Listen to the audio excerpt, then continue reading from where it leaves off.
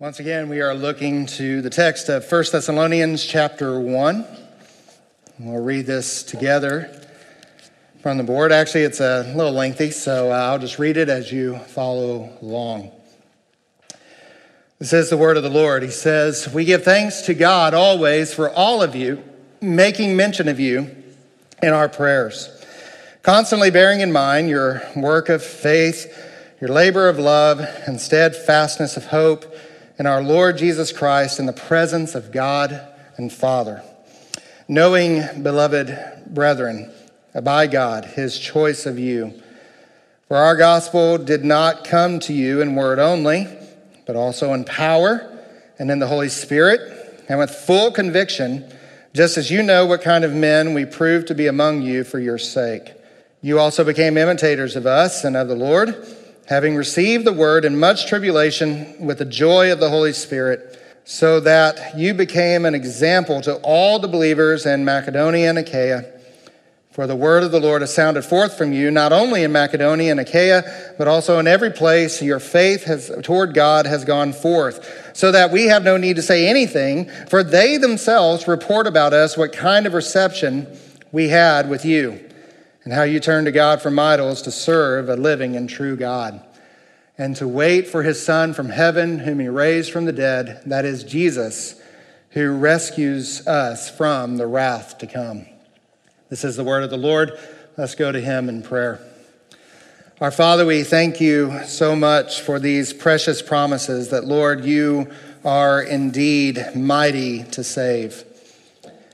That, Lord, I pray that in that salvation we would proclaim that here I am, that we are yours and we are ready to be used for your purposes. Lord, I pray especially for this dear one that is approaching the end of her life, that does not know you as Savior. Lord, I pray so much for Sue's witness to her. I pray that she will know Christ, know him crucified, and know him risen. Lord, that you would be merciful to her and save her soul. Lord, I pray for others in our community that are in so need of your salvation. And Father, as we come to this time in your word, may you remind us that even though we are yours and we are adopted and justified, that there are still areas in all of our lives that we must be sanctified, that must be redeemed. And Father, we pray that you will continue to move us toward Christ's likeness. We know that we will never lose your love. Nothing can separate us from the love of God in Christ Jesus our Lord. And yet, Lord, in so many areas we choose to remain self-strong, self-sufficient. And I pray this morning as we look into your word, we would see those areas and begin to bring them to your throne. Lord, we pray that you would make us more like Christ in everything we do. May we share our faith in our community and with one another. May we be yours in everything. It is in your name we pray. Amen. Man, you may be seated, and you can go ahead and be turning in your copy of God's Word to 1 Thessalonians chapter 1. And while you're turning there, like I said, there has been kind of a method to the madness. We have been going through a series that has basically been going through a foundation and a theology of ministry. We took a break from it last week. While I was in Colorado, Brother Art covered the pulpit for me, and he did a wonderful job, didn't he? He did. Wonderful representative of the Lord as he stood behind this sacred desk last Sunday. So thankful to the Eubanks. By the way, they couldn't be here today. They're still having to move out of their house over to right across the street from Art and Bobby, actually. And so they're trading a good neighborhood for a bad neighborhood. I don't know about you, but crazy neighbors just make it or break it for me. So anyway, but we are thankful for all of the men who came yesterday and helped them to move. Brother Steve, Brother Roy, thank you guys so much for assisting them in that. And so, but what I want to do is I want to just kind of show you real quick, and I have this on paper. I gave this to the deacons several weeks ago, and just so you can kind of see logically the flow, just kind of everything we've been talking about. And that the number one goal of our ministry and really of our lives is to glorify God. Now, I know that's really small. I made it as large as I could for the board. But our number one goal is to glorify God. And as we said before, we in our flesh cannot do that. So if our goal is to glorify God, if we are designed to glorify God, and yet we cannot do that, then the question is, how can we do that? And that is, God provides the means to do that, and that is through his Son, Jesus Christ. And so God provides the grace in that Jesus came and he is the way, the truth, and the life. He is our ultimate provision for ministry. And remember what we said. He who gets the grace, he who gives the grace does what? Gets the glory. The one who gives the grace gets the glory, right? And so Christ is the way, the truth, and the life, and Christ has given gifts. He has given provision to the world so that we can know Christ, and that is the church. And we saw that he gave apostles and prophets and all of that. And now today he has given us evangelists and pastor teachers to do what? To lead the church in these three summary of ministry: the apostles' teachings, bread, prayers, and fellowship. We talked about that. The provisions, the means by which God has given us to do ministry.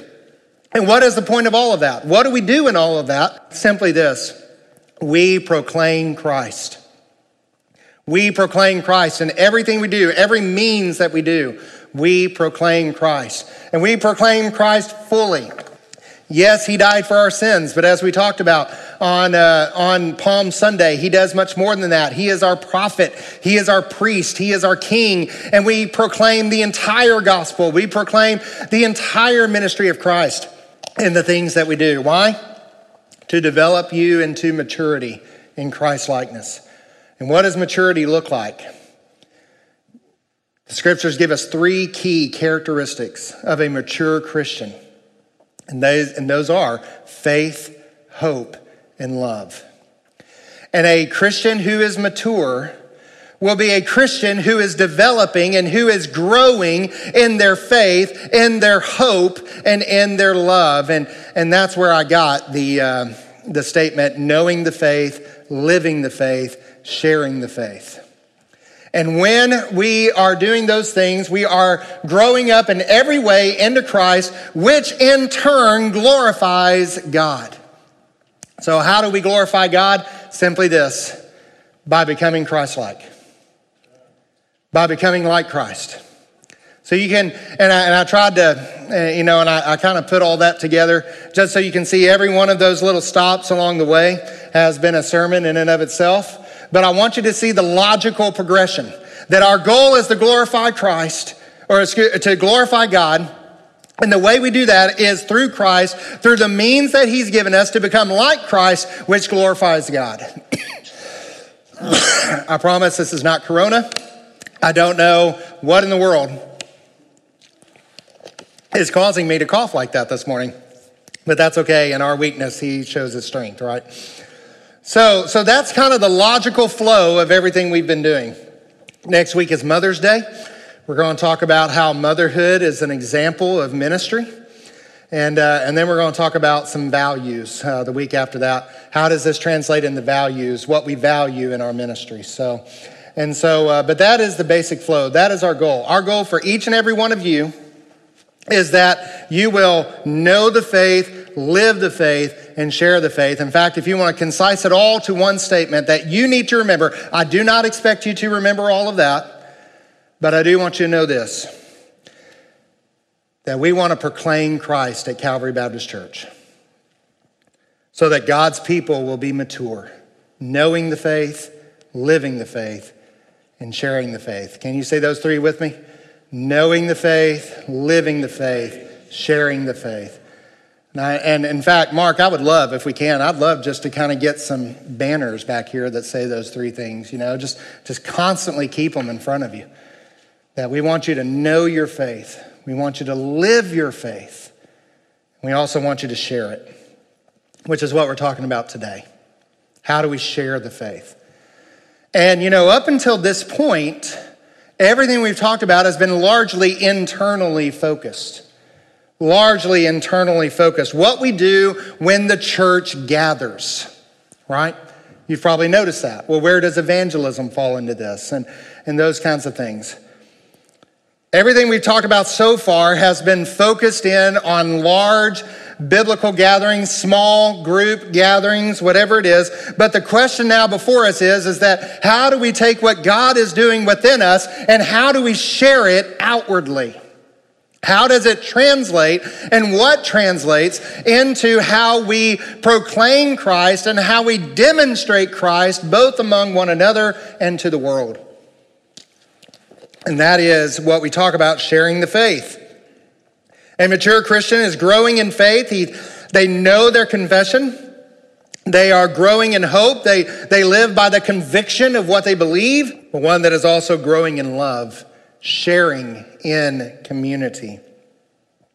I saved this for last because when it comes last in this particular text that we are considering, 1 Corinthians chapter 1, verses 2 through 10. Don't think it's the least important. It's not. In fact, beloved, if we are to be known for anything in our community, let it be known for our love. But like I said, don't think it's the least important. It's not. If we're going to be known by anything in our community, oh, Calvary, let us be known for our love. Jesus says in John 13:35, by this all men will know that you are my disciples, by your love for one another. It's amazing to me how that verse never shows up in church growth conferences. A person will forgive any shortcoming in a church, but they will not forgive a lack of love. Amen? That's right. They will not forgive a lack of love, and rightfully so. But I will say this, our love must be biblically defined. Must be biblically defined. Our culture has hijacked the phrase loving our neighbor today. And they have made it into all kinds of other things and put their own spin to it. And people today endorse all manners of abomination. They endorse all manners of evil. They endorse all kinds of things in the name of loving your neighbor. Do you know that there are so-called evangelical churches right now that are celebrating the fact that Canada has seized the property of Grace Life Church? Because after all, they were not loving their neighbor, right?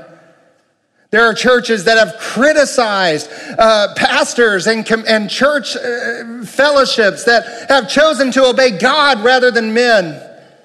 They'll say they may love their Bible, but they sure don't love their neighbor.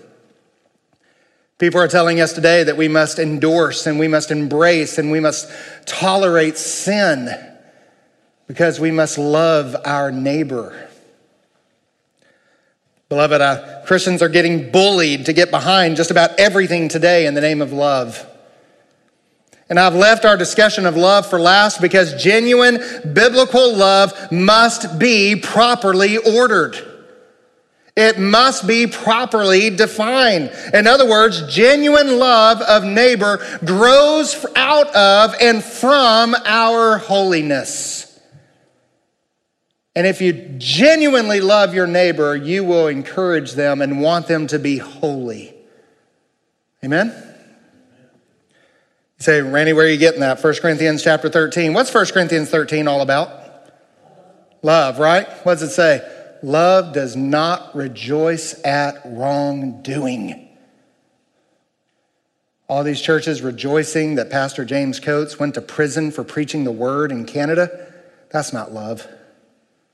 Amen? Love does not rejoice in wrongdoing, but rejoices with the truth. Genuine love is built on truth. 1 John chapter 5, verse 2, I've shared this with you before. By this we know that we love the children of God. How? We embrace their sin. No, doesn't say that. What's it say? That we love God and observe his commands. That's how we know we love one another. In other words, genuine love of neighbor, real love grows from holiness. So know the faith, live the faith, share the faith. That is an order. One is not least important than the other, but there is a proper order because biblical love, genuine love, will be properly ordered. Love God, then love your neighbor. And by the way, just so you know, no, there is not some imagined third command there to love yourself. Loving yourself is the problem, not the solution. Okay? And so love God, love neighbor. It's not something we wait around for. It grows out of being more and more like Jesus. It's not something we conjure up in our own strength. It is a supernatural work of God through the Holy Spirit, making us more and more like Jesus Christ so that we love the things that Jesus loves and the people. We hate the sin that Jesus hates. But it's not something we wait around like everything else, like the fruit of the Spirit. It is something that we cultivate. We're going to see that. He says that in chapter 4, to excel still more. We are constantly cultivating our love for one another and for community. That's what the Thessalonians did, and we see the amazing results. Amazing results. Paul was so excited about the Thessalonian church. Don't you want to be a part of a church that Paul would be excited about? Amen? So how do we do that? Well, among knowing the faith, among living the faith, we must also share the faith. So our third aim to reach our goal is to share the faith. And I mean this primarily in a couple of different ways.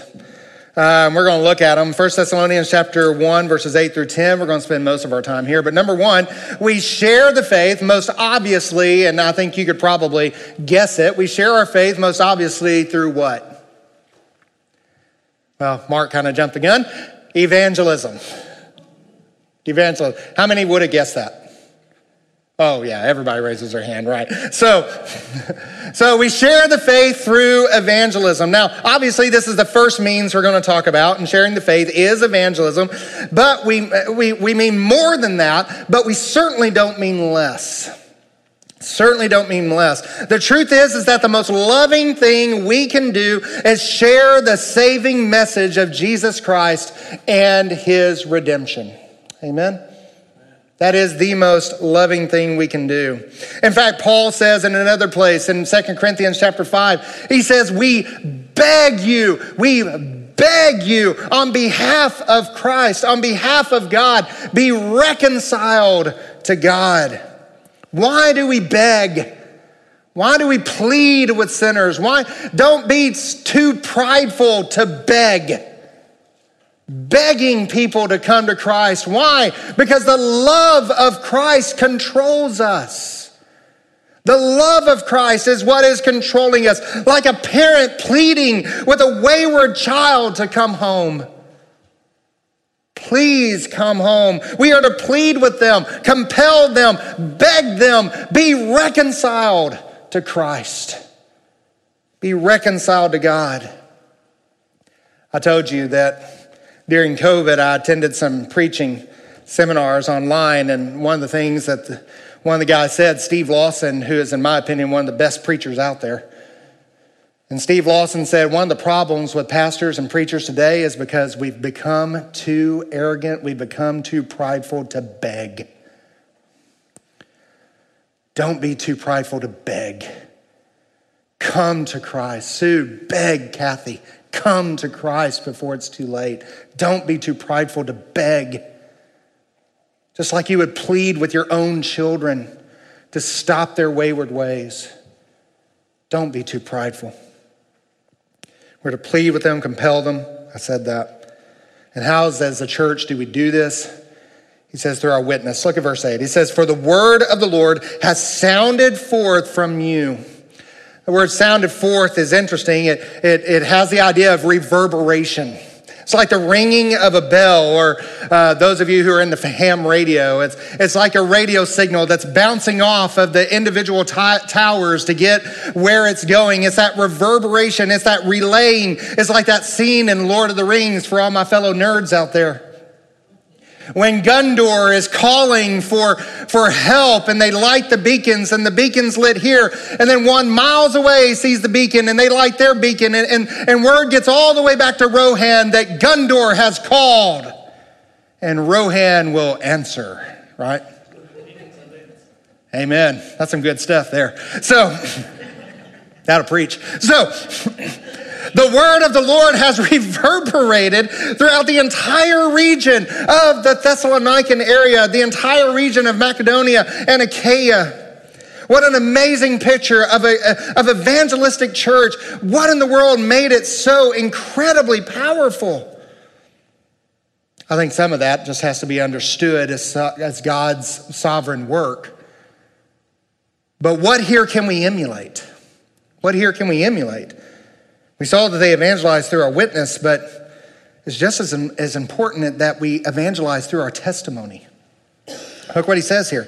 He says, the word of God has gone forth every place. Your faith toward God has gone forth so that we do not need to say anything, for they themselves report what kind of reception we had among you, how you turned to God from idols to serve a true and living God. Everyone heard their message, but what did they see? They saw a group of people whom they had known, whom they had grown up with, whom they had worshiped idols with. But now those people were turning from their idols and serving a true and living God. And that raised attention. That raised eyebrows. They heard their message, but they also saw their lives. They also saw their testimony. They saw what was happening. They saw the fruits of repentance in their lives and their lifestyle that corresponded with their message. Beloved, it is the evidence of our lives that tell people whether our faith is real. It is the evidence of our lives. They had moved from worshiping dead and worthless idols to serving and worshiping a true and living God. A change like that is both profound and noticeable. You know, I've read this passage 100 times over the years, probably 1,000 times, but it never struck me how Paul worded this until I looked at this week, verse number 8. But also in every place your faith toward God has gone out. This is really an amazing way to phrase this. It's not just that the reports of their faith has gone out. It means that the Thessalonians themselves likely have gone forth and gone out. They have gone to different areas. Maybe it's for business reasons. Maybe it was for persecution. But for whatever it was, wherever the Thessalonians went out, their faith toward God went with them. So that the defining characteristic of their going out was not their business, was not their fleeing persecution, was not any of those things. The defining characteristic of their going out was their faith, right? And when you go to work every morning, is the defining characteristic of your going to work your faith? When you wake up your kids in the morning, is the defining characteristic of your parenting your faith? When you finally reach that point of retirement, is the defining characteristic of your retirement your faith? Or is it something else? Is it something else? Beloved, the most important thing you take with you everywhere you go is your faith in Jesus Christ. It's the most important thing. You want to see the power of God unleashed in our church, then let the word of God reverberate throughout our church and community. Don't let the word stop in the pulpit. Don't let the word stop in the preaching. Take it throughout the church, to the Sunday school classes, to the small groups. Let the word sound forth in the music ministry, youth ministry, children's ministry. Yes, even the nursery. Let the nursery be filled with the word of God. Children's church, friendships in the church, families, take the word into your work. Parents, bring the gospel into how you're raising and training your kids. Husbands and wives, think about the centrality of the gospel when you relate to one another. Deacons, and you're helping and serving the church, think about putting feet and hands onto the word. Let the word breathe and flow freely in our church, and the power of God will work its way in through every corner of every heart that falls under and God entrusts to the ministry of our church. Amen. Let the word breathe, flow freely. Share the faith. Share the word. We share our faith in evangelism. You know, I worked at an international paper, the paper mill in Pine Bluff, and when I first started working there, I worked in the finishing and shipping department, which we often called the fishing and sleeping department, because that was a more apt description. And there's this guy that when I was there, when I first came on to work, everybody told me to avoid this guy. He was a nightmare. Grumpy, arrogant, rude, self-centered. He would just as soon spit on your grave as look at you. Just a terrible, terrible man. You know, when people tell me that somebody's kind of hard to deal with, I don't tend to run away from them. I tend to run toward them. I don't know why. I've just always been like that. I guess I like to antagonize. I don't know. Glutton for punishment, I guess. And, you know, as I got to know this guy, I just didn't see it. I just didn't see it. I mean, he was kind. He was nothing like what they described. Well, because I was the new guy, I had to do all the grunt work. And so part of the grunt work was going to get everybody's food. And if you really want to see the power of God in your life, let the grunt get your food order wrong. And then how do you react? All right? And I got this guy's food order wrong one day. And when I was trying to figure it out, the other guy was like, oh man, you're about to get it. You are about to get it. He's like, I'm not doing that. You're going to have to tell him. You messed it up. You made your bed, sleep in it. So I was like, all right. So I went and I told him, I said, man, I'm sorry. Look, you know, I know you ordered this. I got confused. I ordered it wrong. You know, I'll be happy to go back and pay for your meal myself. He was like, no big deal. I can eat that just as good as I can eat anything else. And he ate it. Totally different. And so I was like, okay. And he said, everybody told you to be afraid of me, didn't they? And I said, well, I'm not going to lie to you. Yes, they did. He said, you know what? 3 months ago, you should have been. But I found Jesus. And people noticed that profound of difference. Whereas before he worshiped something as simple as his food order being right and would be so mad if he didn't get it right, he turned from his worthless idols to serve a true and living God, and it changed him. You think people noticed that difference? I was in the Break Shack about a week later, and I overheard people talking about him and saying, man, something's happened because he's not the same.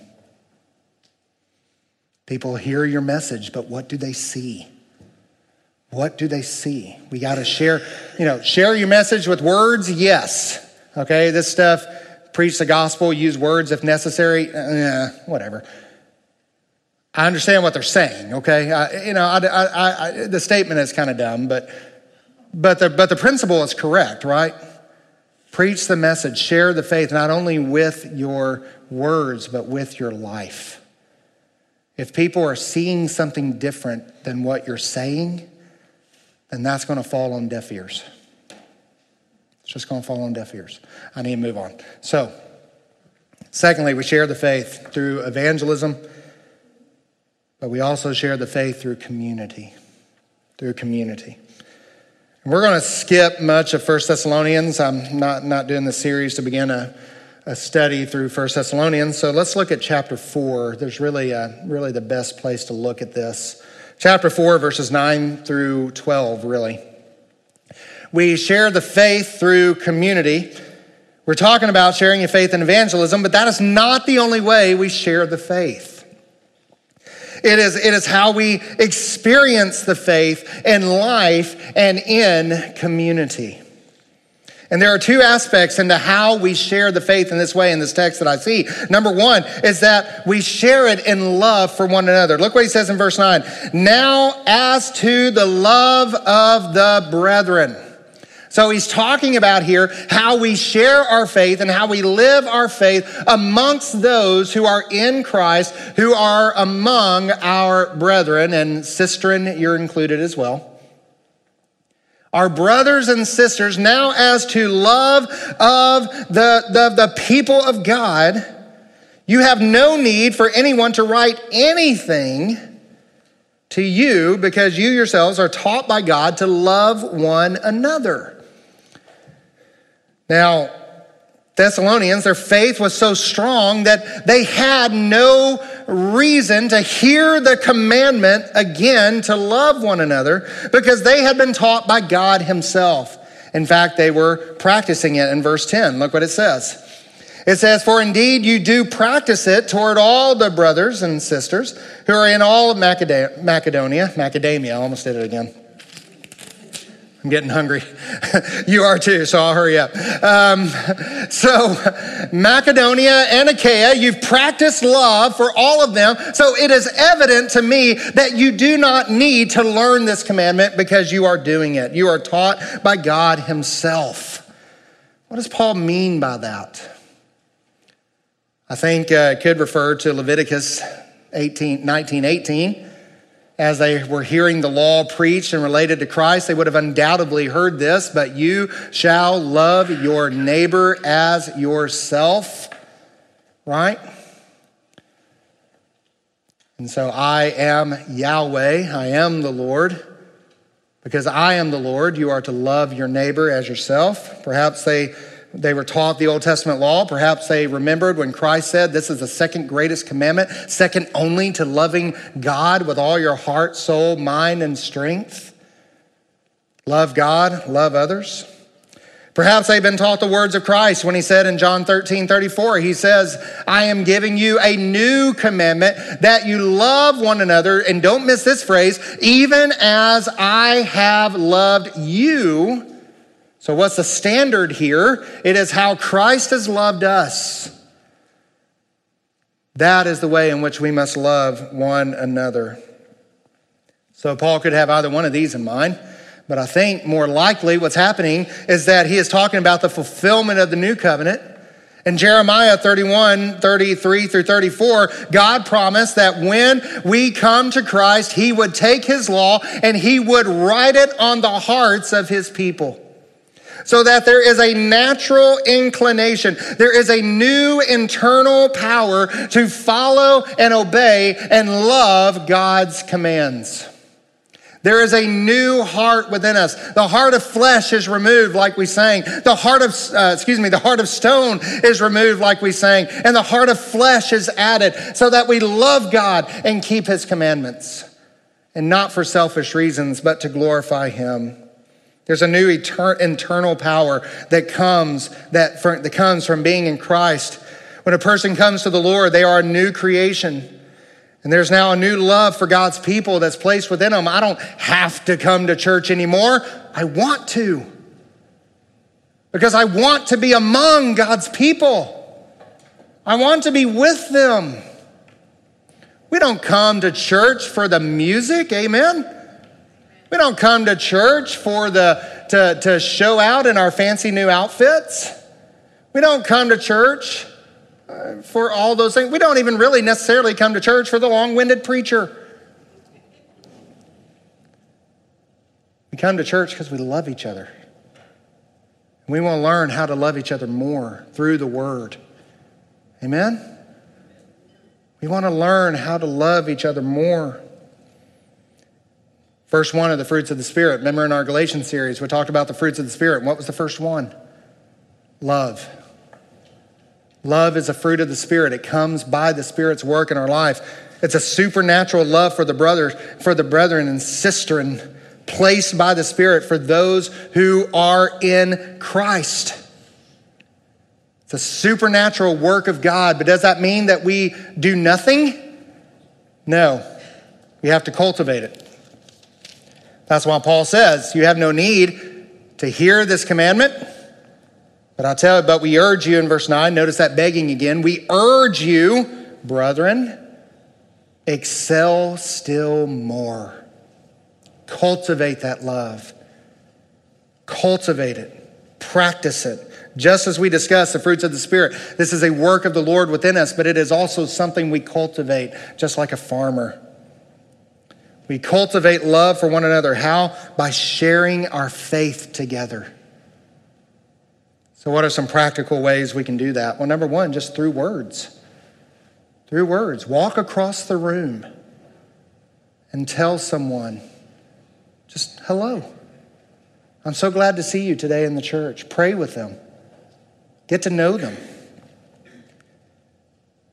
This is it doesn't have to be anything real fancy. Just get to know them. Ask them about their interest. You know what? You may not be interested in what they're interested in.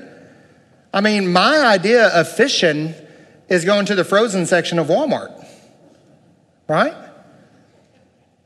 But when we were moving Stephen yesterday, I noticed a big pile of fishing rods there. And guess what I ask him about very often? How's the fishing? Right? Right? Am I necessarily interested in fishing? No, but I'm interested in him. I love him. You may not be interested in the hottest new Xbox game, but there are people in our church who love Xbox. Ask them about it. I wasn't going to mention names, but since you just did that, yes, So next time you talk to Justin, ask him, hey, bud, what game are you playing on your Xbox lately? And he's going to speak to you in a foreign language. All right? We don't speak in tongues in this church, but it's going to sound like it. And you'll probably need an interpreter, which, by the way, I can provide that interpretation if you want. I'd be willing to say that most people in this room don't play Xbox, but I'd be willing to say that everybody in this room loves Justin. Amen? That's what it's about. That's what it's about. Get to know them. Romans 12, chapter 10, outdo one another in showing honor. Outdo one another. Pray for one another. Offer prayer for one another. Just be present. Just be present. Invite them to lunch. Just be together.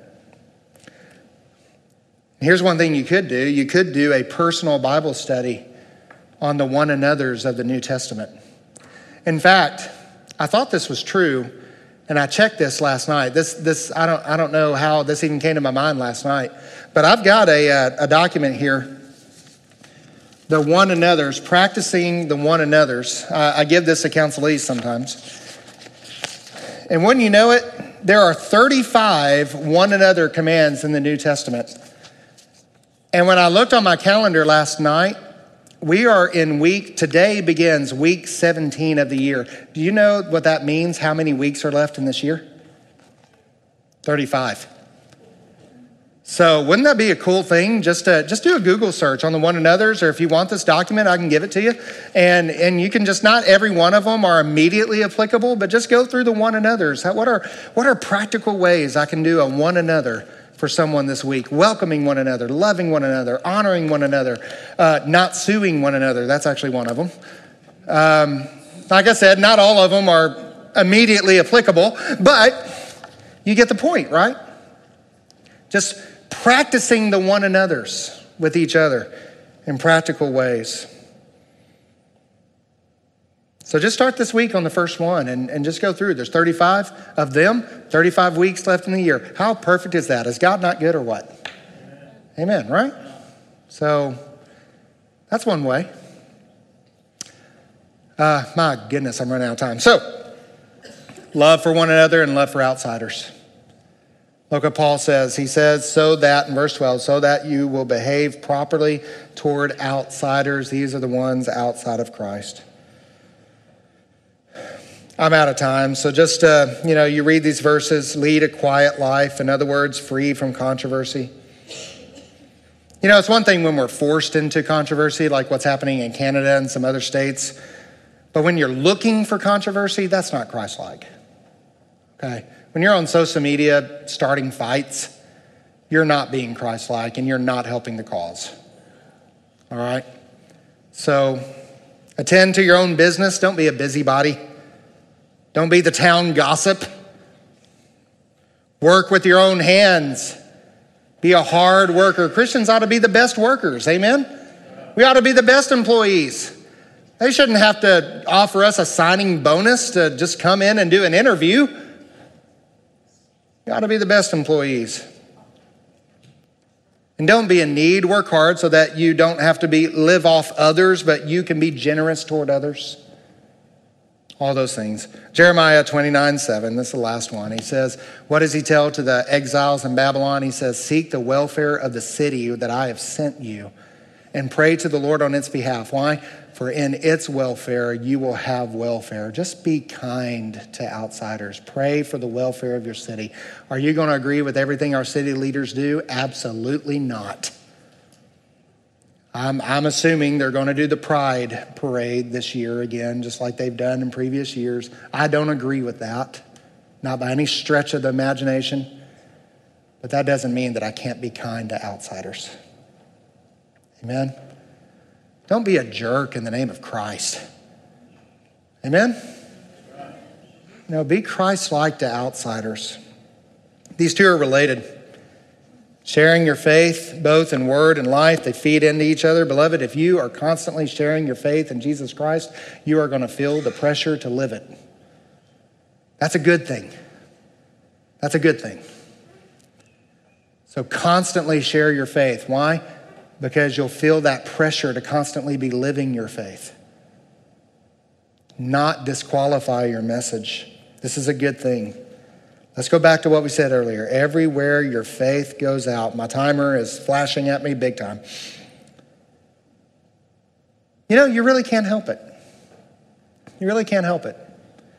Beloved, when you leave this building, your real faith goes with you. Your real faith goes with you. And so when the community looks at you, what do they see? Do they see Christ? Or do they see the idols that you're serving other than Christ? So let's just bow our heads for a moment and close our eyes and think about that. What message am I sending to those in the church and without? What testimony am I giving? Does my faith go with me? Or in my life, does the word stop at the pulpit? Does the word stop in Sunday school? Does the word stop and not go anywhere else? Are you cultivating a love for God and for others, both in the church and without? Do you love the things that Jesus loves? Do you love the people Jesus loves? Even when they don't agree with you? One of the things I'm very proud of is that we've got both staunch Democrats and both staunch Republicans in this church. And you know what? Outside, these two groups don't love each other. But you know what? Our people love each other. Amen? And I don't have to agree with you on everything. I want to show Christ to you. I want to show Christ to each and every one of you. And I pray that is the same for you through our words, through our lives. Our Father, we thank you for these principles. We thank you for these truths. And oh Lord, how we fall short. God, how we are so needy of your strength to practice this. I pray this morning that you would lead us to be more like Christ, that you would lead us to be more shaped into his image. And if there's one here who does not know Christ, may today be the day that you've drawn them to yourself. Lead us, O Lord, by your own hand. Make us your faithful followers and make us more like you. It is in your name we pray. Let's sing this together. Let's stand up. You've sat down long enough. Let's stand up together. Let's sing this song.